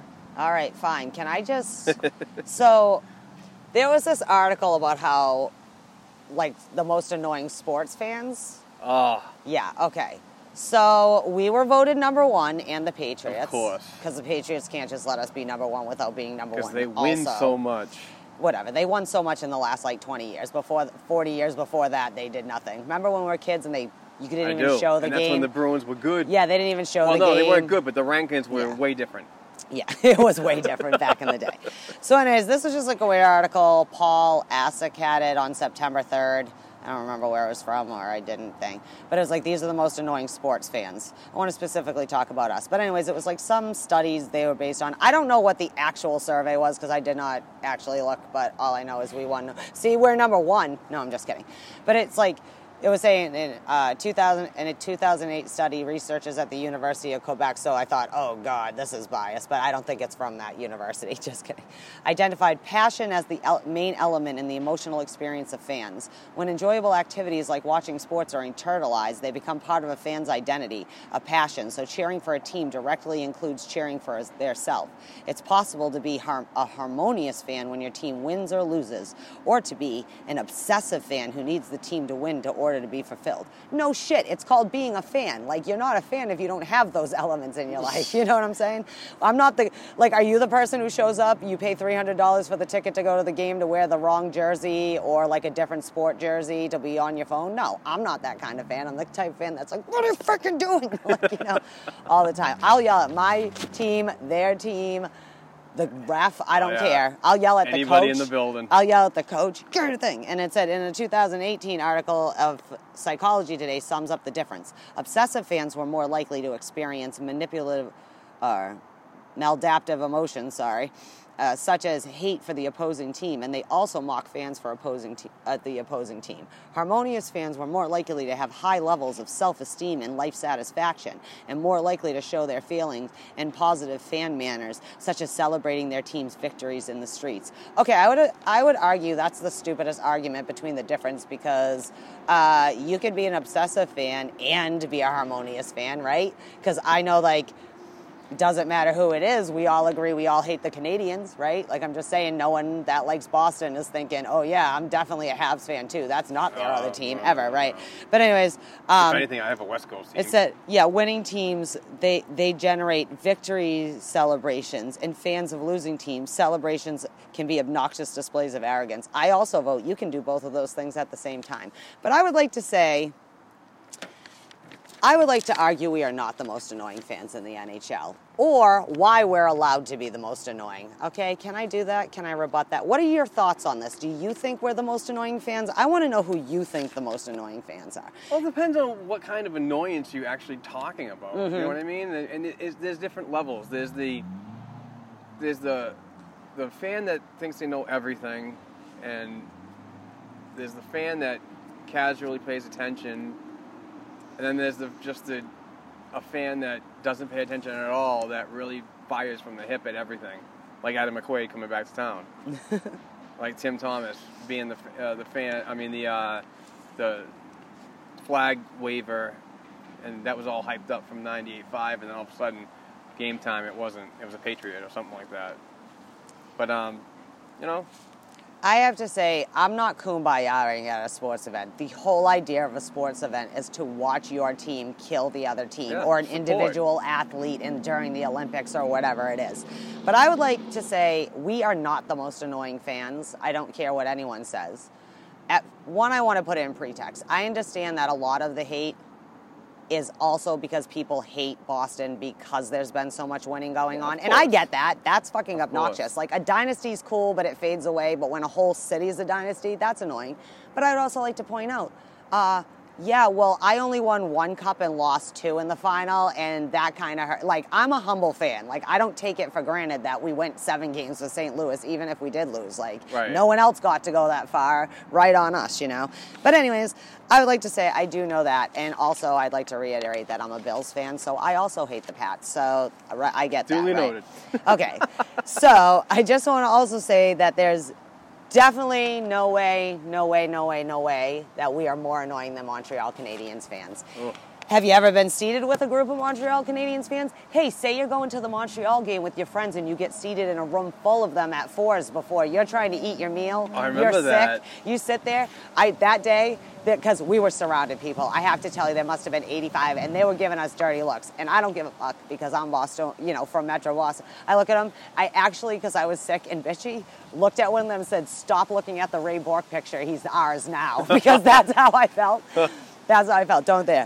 Don't tell me that we are worse than Habs fans, okay? No. Or Toronto fans. Oh, the center of the hockey world revolves around us. You have not won a cup in 60 years. You haven't even been into the finals in I can't even, exactly. Because if it had been any time in our lifetime, Mark would have just fired it off the top of his head, okay? And let's tell, we're not old, but we're not spring chickens either. So Right. we'll just say it at that, okay? So I also want to say that real Bruins fans are knowledgeable and they're prideful hockey fans. We are bred 5 generations deep, okay? We're better than you and we know it because we are. And I say that in a loving way, but not many teams are better than us in the last 10 years, right? Right now, who are the teams that, the West, we won't touch the West, but say in the East, right? I'm looking at you, Tampa, okay, you're better than us. Toronto, depends on the day. We kind of go back and forth. We're kind of in the same spot, right? So shut up, okay? We have a chunk of players, not only in the Hall of Fame, we have a little chunk of cups, we have a chunk of players in the NHL 100 for the 100th anniversary, History. okay? We expect the best. That's why we will yell at our own team. Like, and I'm sorry if you don't have that same level of fandom, but when you have our pedigree and our hockey fan pedigree, I'm looking at you, Vegas, with your 2 magical little years. When you in 40 years and everyone's excited, when you're the St. Louis Blues, then I'll worry about you. But other than that, if you want to go toe-to-toe, we will give you the verbal bitch slap. And if you don't want it, don't start the fight with us. I'd also like to finish with any group of fans is obnoxious. Oh, also, I'd like to say we're a little mouthier than other fans except for Philly. Like, you know, looking at you, Philly, you're our sister city. I wouldn't want to mouth off to a Flyers fan either. Philly crazy. Yeah, Philly be crazy. They might be bashing your head in with a bottle. You look at them the wrong way. Or Gritty might. Jesus. No, it scares me. He's such a crackhead. Gritty is the most... I had Freddy Krueger on my wall when I was 5. Gritty scares me. It is one of the only things that frightens me. Okay. But he's so popular. Do you want to know why Gritty scares me? Because he's creepy. He is creepy, but it's those googly eyes. And you know what? Those googly eyes are on that goddamn machine at Stop and Shop now that's going up and down the aisles. I'm like Courtney, my wife Courtney. When we go shopping, I'm like, Court, I'm going to hip check this thing if it comes near me. Yeah. And it wasn't so bad when it was all plain. It was all plain Jane, and it was going through. That's fine. It was a little creepy, right? But then they put the eyes on it, and I was just like, oh, that's it. I'm all set with robots. Like, it's just, not like generally I'm creeped out by robots, but I don't need this one walking up and down following me. I tell my kids to go the other way, because I don't know where that video is really streaming to, and I'm not a paranoid person, but still. The last thing I'm going to say is any group of fans is obnoxious when they've had too much to drink, and that's a special breed in Boston, so please forgive us. But, please don't judge us by the idiots that call into certain shows that are just like, oh, like, you know what we're going to trade everybody, and then we're going to bring all the young kids up from Bravo, whatever. Just, we are not that annoying, okay? But we also aren't coddlers. Like, we're warm and fuzzy. We're fun, dude. Like, if you're like an opposing team and you get in with us and we're buddies, except for you Montreal Canadiens fans, that only happens if you're blood related. Like, shout out to the Slewfoot podcast. Yeah, Montreal Canadiens show. I can't reconcile why we're the most annoying. Besides all that arrogant bullshit I just spewed, I'm just saying it's just Yankee arrogance. We can't help it. We're more elitist than you. We're so elitist, we hold our elitists to a certain standard. This is the reason, like, you don't have to, like, there was a survey actually earlier in the summer that was like how fans viewed different teams, and no surprise, Bruins teams thought we were like 5 or 10% less for being like an elite team in the league than other people's teams did, because they see us from the outside. But in here, it's like always, you have to win. If you don't win, get out of here. We hate you. But then in 20 years, we'll all have your jerseys in retro and be cheering for you while your jersey. Like, it's ridiculous. But anyways, we are not the most annoying fans. Montreal is easily way more annoying than us. And why aren't we? Toronto's up there too. Well, Toronto, it had like the percentage. The two that were behind us. Well, the thing is, we got 20% of the friggin' vote practically. What? There can't be a fifth more annoying. Toronto only got 10%. So that means they surveyed a lot of Toronto Maple Leafs fans, because there is no way the arrogant world of Toronto. Did you hear the hot take I dropped on the Dive by the Blade podcast with Anthony? I definitely did, but that was days ago. I listened to that guy. I said that the mecca of hockey might be moving down to Buffalo. To Buffalo, crossing the border. Oh yeah, I did. It got me about 4 or 5 followers. Yeah. Well, what I was saying is that I did listen to it, but man, that was like 12 20,000 I know. podcasts ago. I just know, lost right? it. No, I like that. It was funny Crazy when you had podcast said that. lady. I was like, oh, I have that one. Cool. Well, I'll just see you then when you pop into the thing. What else we got? 'Cause, I mean, we're basically at an hour right now. We can wrap it up, or we can Okay, keep I think going. we should just take a break, and then we're going to come back and talk about the defense and Chara and stuff, and maybe talk about Torrey Krug, because, you know, I love talking about Torrey Krug. I will, and I have something a little bit about Charlie Coyle, so we See? might be able to bring that in. And then we'll just freestyle. Oh, I don't know about that. Freestyling, I don't know, my back. All right, we will be right back. Thank you very much for listening. This is the Black and Gold Hockey Podcast. Mark Allred, Heather Ingerson. We will return shortly.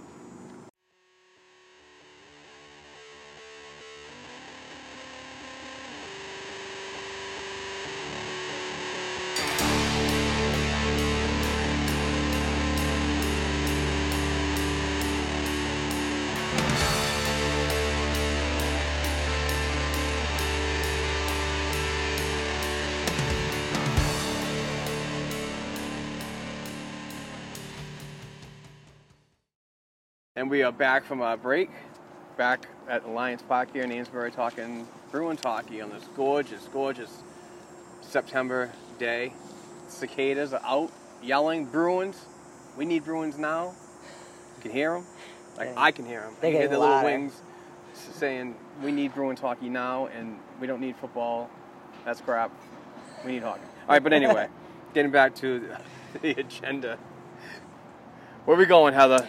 'Cause my topic list was very short and sweet, but So I was reading this article by Matt Porter the other day from Boston Globe. at Matty Yeah. Ports on Twitter. So, all right, he's reliable to me, so I like to read his stuff. So, apparently, the captain may or may not be ready to go for opening day. And that set me off. Okay, well, let's talk about Chara for a minute, okay? Obviously, dude had surgery on his jaw and his elbow. I'm not mad at him if he's not ready. He's 42, and the fact that he can even heal from that kind of surgery and want to play, good on him. But it also set me off going, oh, good. What in the F are we going to do if, say, let's just say, you have Moore and Miller, who are both hurt. They are not playing, probably. At least not initially, right? You got McAvoy and Carlo, assumingly they're not signed. They can't be on the ice, yeah? We don't know if Chara's going to start. Matt Grzelcyk is kind of, still not quite sure how he's, like, he probably will be there. I haven't really heard otherwise, but he is still kind of with the other people nursing injuries and getting ready for the season. So that leaves Torrey Krug, right, and Steve Kampfer. Yeah, maybe Connor Clifton. And, I like it. I like where you're going Who with else, Connor. though? Like, who else are you? Well, you could like, definitely... Euro he'll be I up. He's think got you to be could a bring big in- boy, yep. I think you could definitely bring in Urho Vakanainen, most ready right now, NHLer. So, Those are our 5 non-rostered but signed right. D's on the baby Bs. Zaboral can put in some NHL minutes. Not sure how long he can do, but he can play. Axel Anderson won't be there or in the mix. Wiley Sherman could be in the mix, but not really. More of a Providence all-timer, in my opinion. Jeremy Lauzon is another one that can get heavy minutes too and heavy consideration. I would put Lauzon over Zaboral, but not over Vakanainen. So my order would actually go Vakanainen, Lauzon, Zaboral, and then Sherman. Yeah, that's what I wanted to ask you, is say we needed, because I'm going to give Clifton and Kampfer the first two, to be... I want to see Connor in there a lot more. Euro definitely in. So who would be the last two that you would pick if we had to round out the defensive 6 on the back end for opening night? Did we already say Kampfer? Well, that's what I'm saying. Let's say Steve Kampfer will be up just because of his experience and, like, he, I mean, you could do a... That's why we pay him. You could do a on the third pairing, Clifton Kampfer. Okay. On the second pairing, you could do a Krug Urho. In the first pairing, That's what I'm saying.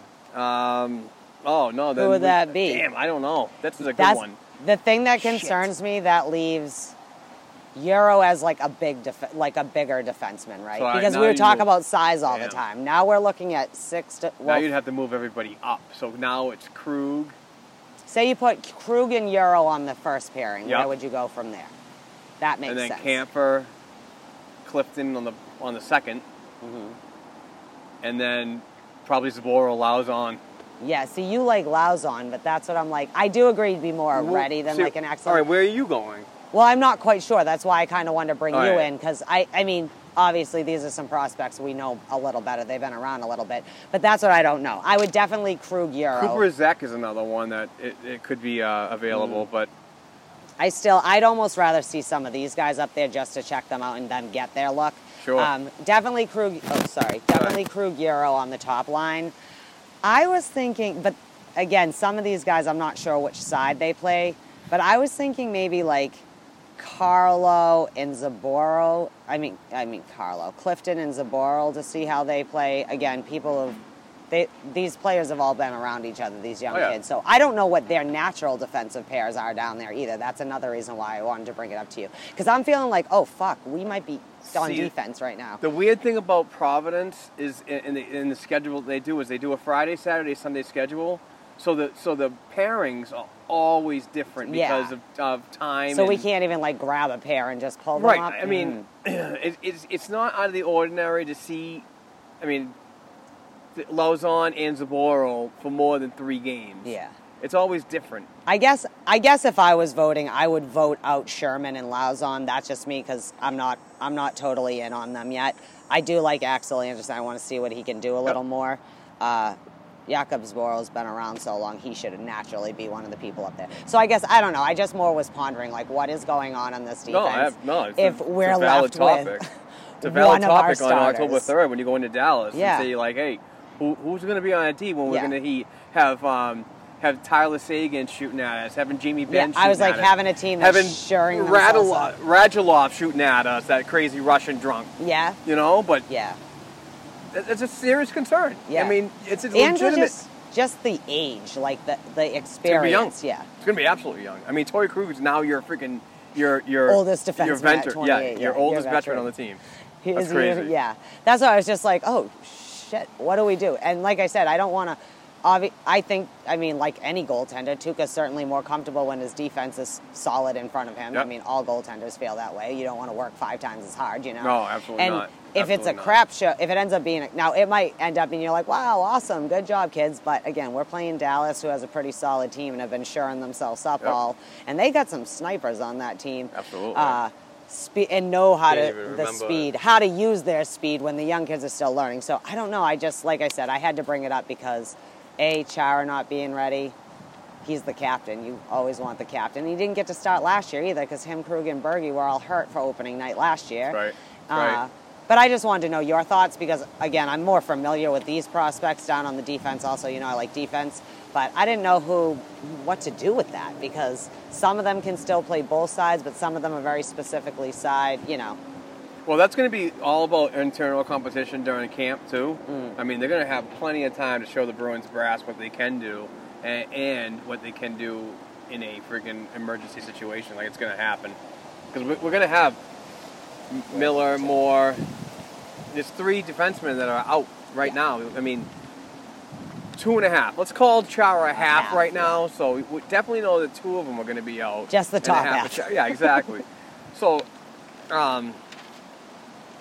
it's going to be different. It's going to be interesting. It's going to be, but the competition is going to be the best part about it, and who else can be involved too. You know what I mean? Because there's other players in Providence that are not NHL signed. They're signed to AHL deals that can be signed to a 2-way deal, like a Chris Breen. That guy's huge. Like, I mean, he's bigger than Wiley Sherman, but I mean, he doesn't have that NHL pedigree in him, but he has that. Break glass in case of emergency kind of thing going on down there. He's a leader down in Providence too. So some of these young guys might have a familiar face with a guy like him up here, but something that I wouldn't do personally. But it's just if he plays, I mean, Don Sweeney has always been a proponent of if you're the better player, you'll get the spot. So, I mean, this competition for camp is going to be very interesting to watch. Yeah, it's got to be in the back of their heads, too. Oh, yeah. Like, oh, shit, like, there could be 5 defensive spots that need to be filled right now. Exactly. I mean... That's just insane to think, right? Yeah. Also, I think it would be, not funny, but, like, ironic, like, Torrey Krug finally gets to do opening day because he'd been injured the last couple, and now, like you said, suddenly you are the veteran captain on the back end or whatever. Let's teach everyone on the fly, literally. So just, it got me thinking, like, oh, geez, what are we gonna, this isn't, well, in, like, you brought up last week, too, I guess, was how, like, every time you have to pull the kids from Providence up, you can't gel Providence either, so I think that's a weird note for everyone to have to start on. But that's, I guess, all I have to say about that. Just wanted to get your opinion on the kids. Yeah, I'm not in on Wiley Sherman yet at all. And Lozon, I'm always, like, fencing it, like, when I think I'm in, I'm not quite sure. It's weird. It's like Trent Frederick. I'm not sure if I'm in. I think I could be in. With Sherman because when he goes to development camps, I see certain things that he does really well. But in game time situations, I don't see those things that he was showing in those individual skilled camps. So that's why I can't gauge where he's going to be playing, you know what I mean? And I'm not the great evaluator.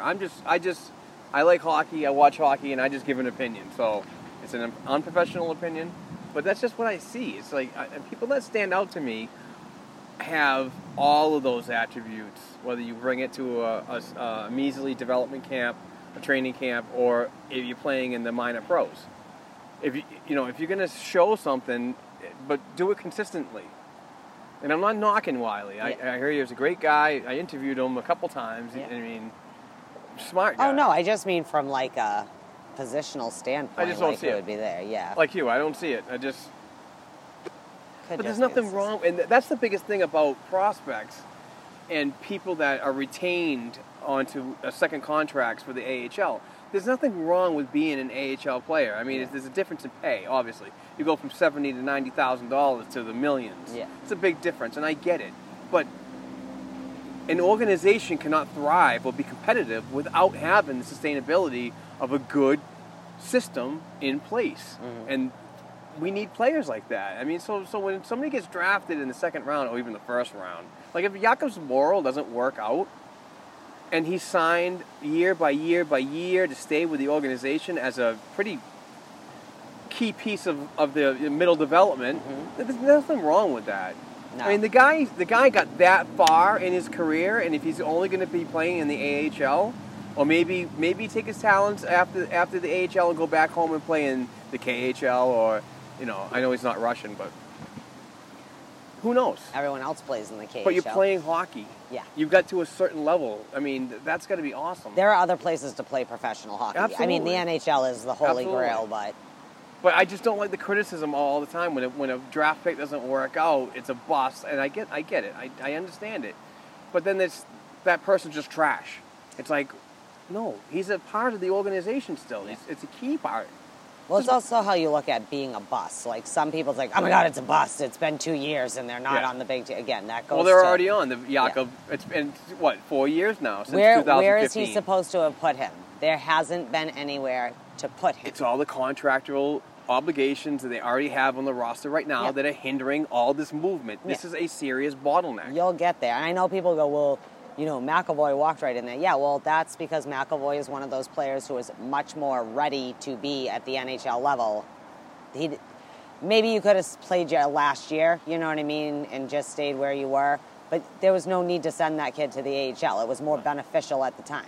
But what you don't want to do with a prospect-type person, you certainly don't want to rush them and them not be ready, and then all their confidence and their skill set break apart because they're not ready to be at the level. It's like letting someone run a bank and they can barely run the ATM, Like, doesn't make sense. Like, you got to learn. It's a learning curve.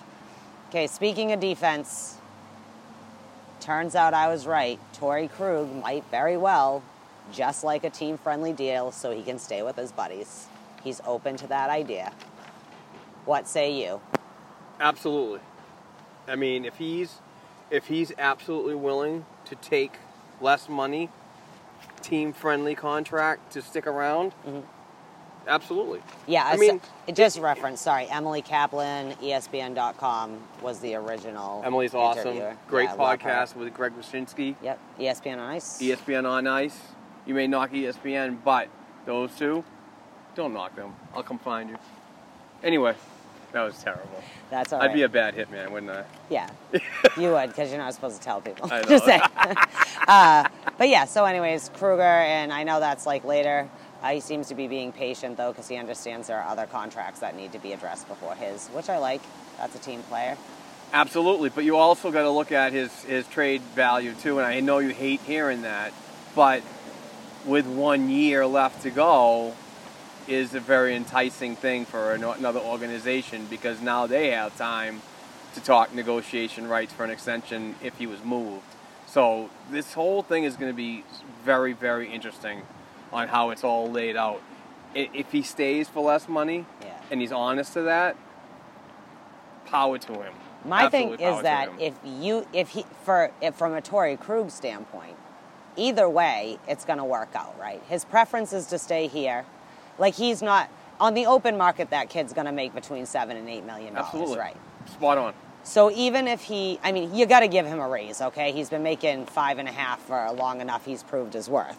But joke's on everybody else, because everyone else is going to have to pay him a lot of effing money if he isn't re-signed by the Bruins. So even if you end up with him, if you want to retain Torrey Krug, you're going to have to put out some money. Like PK, one of the things I was reading comparables.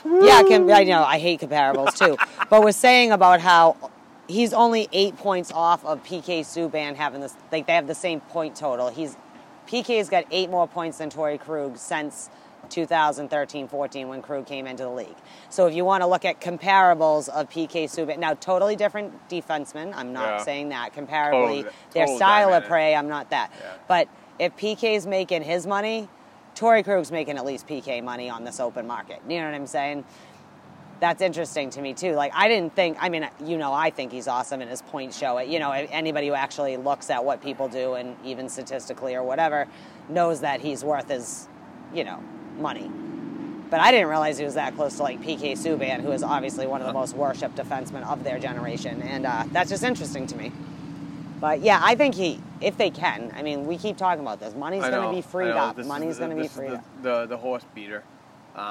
It's so messed up because the cap situation just puts people in this notion that you got to trade somebody, and who's it going to be? Who is of value? And unfortunately, Torrey Krug is a very, very valued asset right now on a market that is probably not even set yet, because he's not on his second year, his second contract. No, I'm sorry, I screwed that whole thing up. He's on multiple contracts because he did year to year to prove me to get to this point. So he earned his spot. But there's so many people out there that say, well, if you trade him, how are you getting the 60 some odd points back from that? Because you're not getting that in anybody in Providence.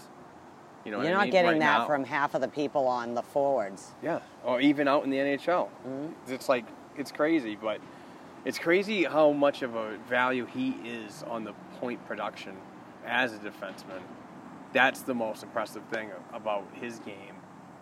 And that's what ultimately sets the bar on people saying, well, if you want to make a deal with us, we want him. Yeah, and that's my thing I was thinking too, is like the Bruins are going to have to, shortly after these contract negotiations, get on it, because he's a UFA. Like, he can go home to Michigan if he felt like it. No restriction rights, nothing. Right, so it's not July like 1, he can go anywhere. Like, McAvoy and Carlo can't go anywhere until this is worked out. He can leave the thing. And also, you would think if something isn't in place before the trade deadline, he would probably be like, either trade me or sign me, or know that there's something in place that I'm getting signed come July 1st. Because if not, you also have to know your value either. You know what I mean? And this is a situation, it wouldn't be, I don't like being on this team, but again, if you price yourself out. And I do have to say, in my defense, it's not as if I'm someone who doesn't go, I understand why you might trade Krug because of it. It used to be, though, trade Krug because he's too little, doesn't do anything. No. Seriously, do you see what our defense does? Like, I don't care. He plays bigger than half of the big guys. Like, I can't. But now it's more of a cap space situation, where before it would always be like, oh, Krug's smaller, smaller. Like, Okay, well. Then we transition to another topic, is cap space. You just said it right there. And so, Torrey Krug's got one more year. And let me tell you the list of players that are on their current last years of their contracts. DeBrusk, I think, right? Coyle, Wagner, Ritchie, Nordstrom, DeBrusk, Miller, Chara, Grzelcyk, and Halak are all on their last years of the deal. So, half the team.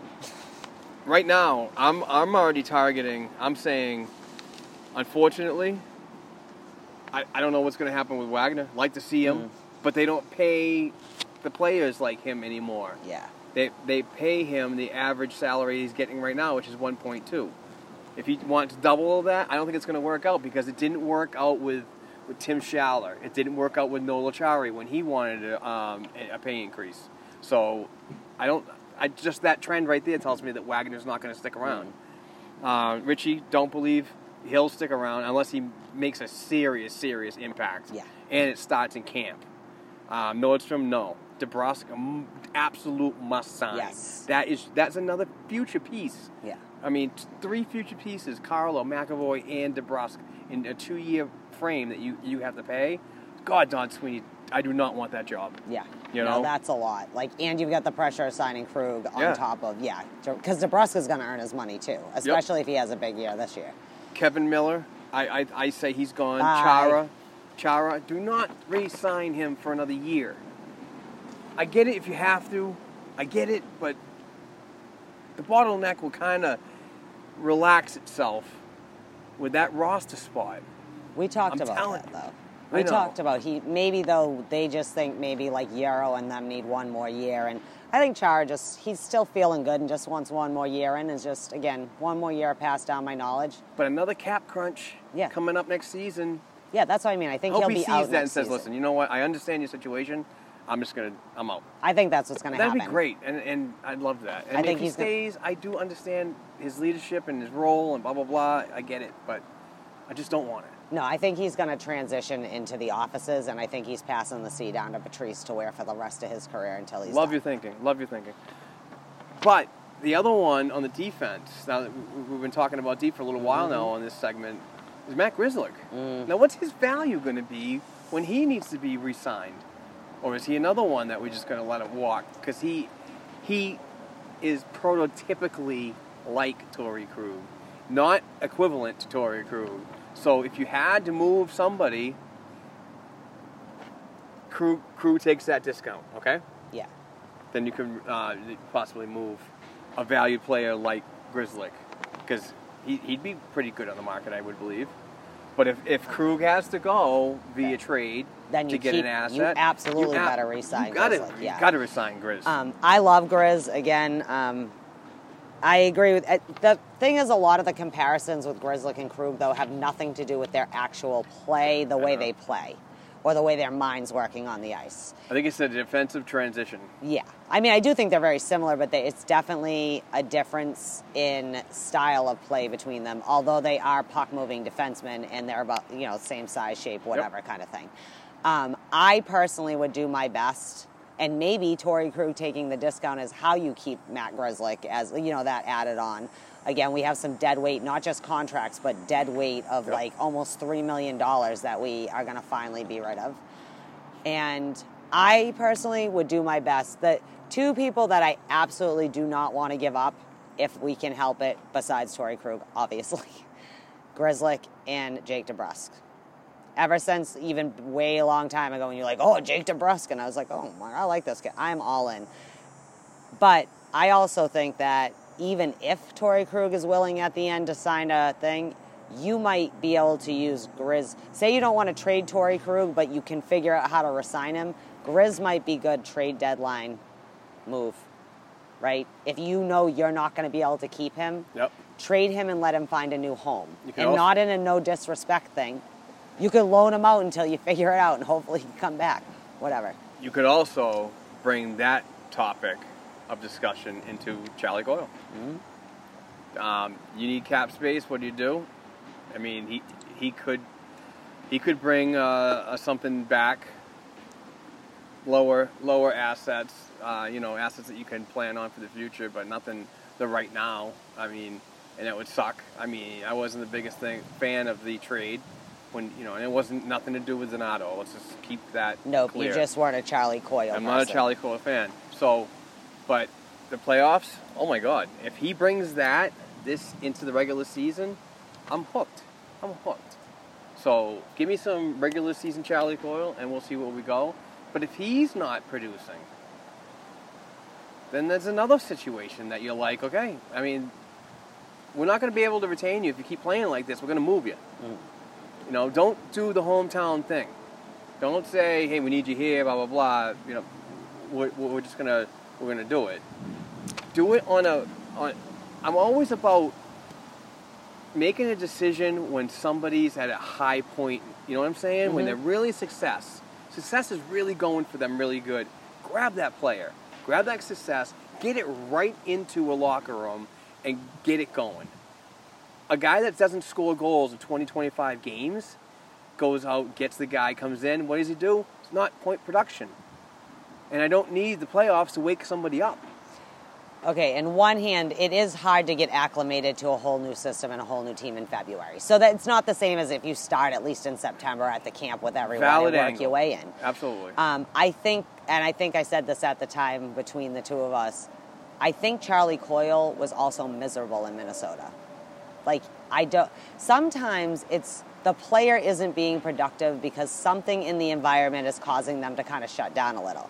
Because I think we would have seen a little more of him before the playoffs had Johansson not got hurt, because they came in and popped off like that. Like they were a staple thing. But I think Charlie Coyle was the best forward in the playoffs. Besides, agreed. And people are going to hate this one, Danton Heinen, I think, was one of our best forwards in the playoffs. He didn't get a lot of points, but he was doing a lot of other things. There was sometimes a lot of Heinen love going around. And, I like Danton Heinen. I think he is the type of player that will do anything you ask him to do, and I appreciate a player like that. I don't like a diva that certain players, no one's asking Patrice Bergeron to be right wing, okay? It's not happening, but Danton Heinen knows his value and he knows his role, and he does his role to the best of his ability. Some days that's a little messier than others, but other than that.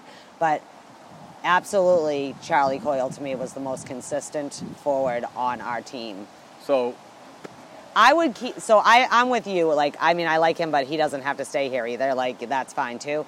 But let's see what he does now that he's here to start. He's got some chemistry with the boys, and see where he goes from there. He knows the cap situation in Boston if he wants to stay here, or at least up his value. So if he wants to try and get moved at the trade deadline, he's got to perform, because he also knows there's 900 forwards back in Providence that can probably do his same role at this point. Not as well, because he's a more seasoned professional, but I want to sit and wait and see. But here's my thing on this whole angle about what's going on for next season. Let's just take a big bunny hop into next year this time, okay? Well, we're going to be, do the Twilight Zone.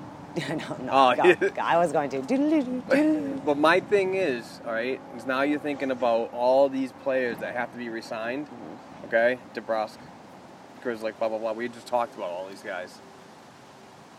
Do not go out and sign the Brett Ritchies. Do not go out and sign the Par Lindholms. Do not do the Manny Legacy. I always want to call him Legacy. Yeah, Maxine Legacy. Don't make those signings. Save that cap space.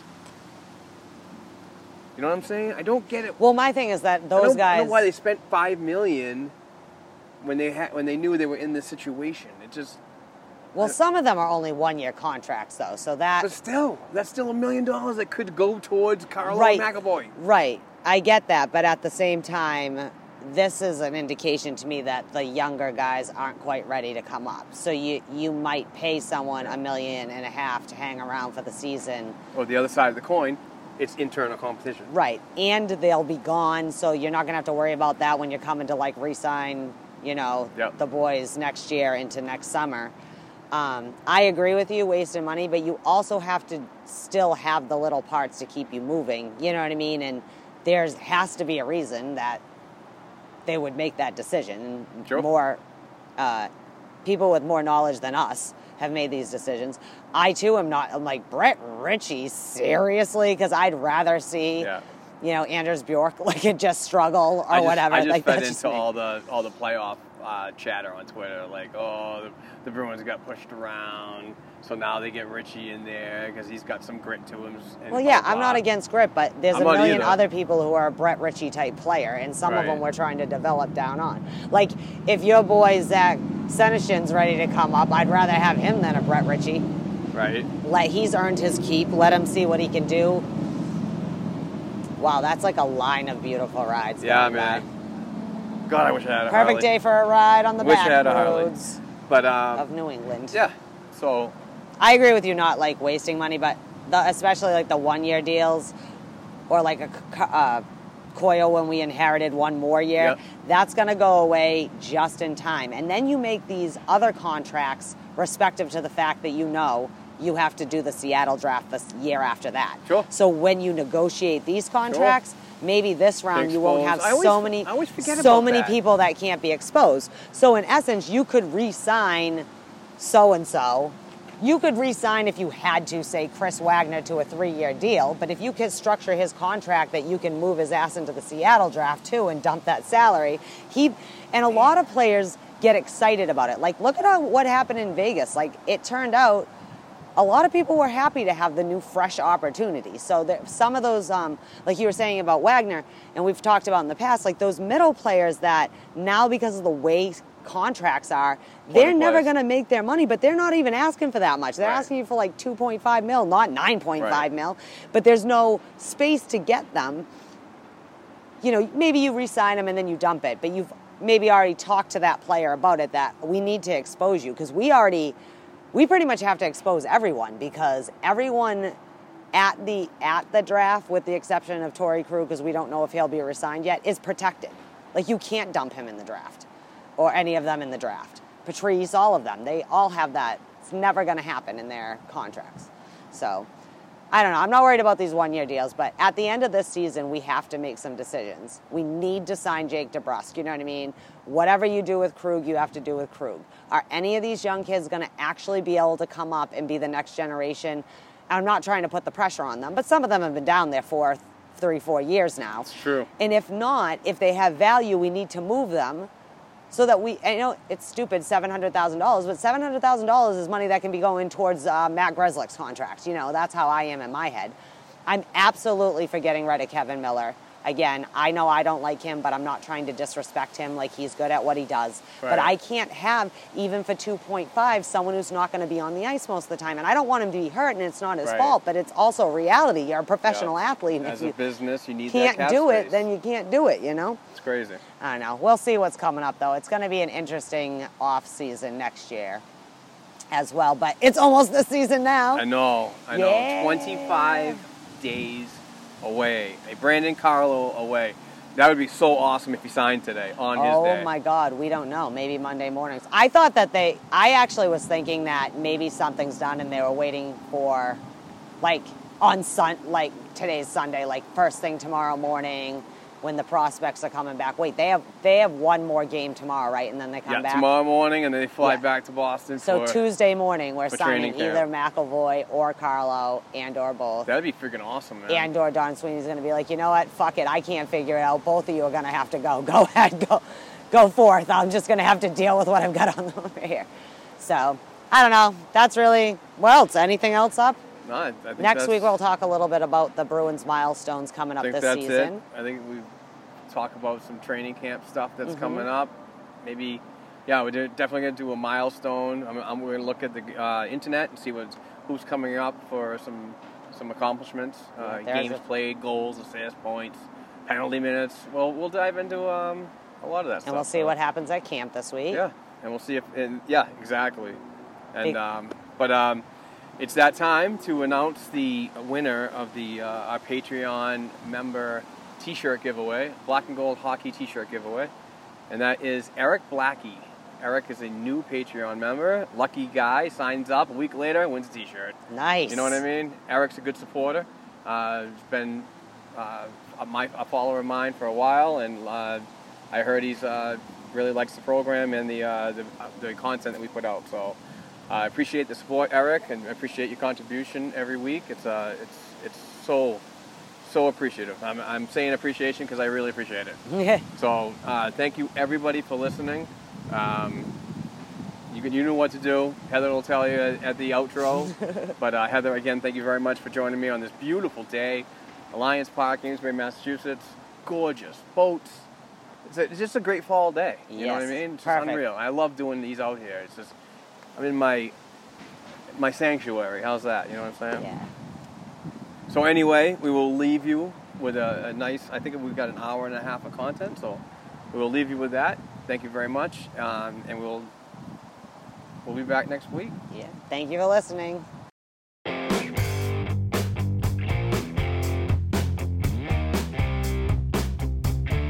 Thanks again for listening to and supporting the Black and Gold Hockey Podcast. Please share the show with your friends and family, and don't forget to subscribe to and leave a 5-star rating for the show on your favorite podcast platforms such as Apple Podcasts, iHeartRadio, Spotify, and SoundCloud. Between shows, help us keep the Bruins talk going by visiting our website, blackandgoldhockey.com, by sending an email to blackandgoldhockeyblog@gmail.com, and by following the show on Twitter @blackandgoldpod. Peace out.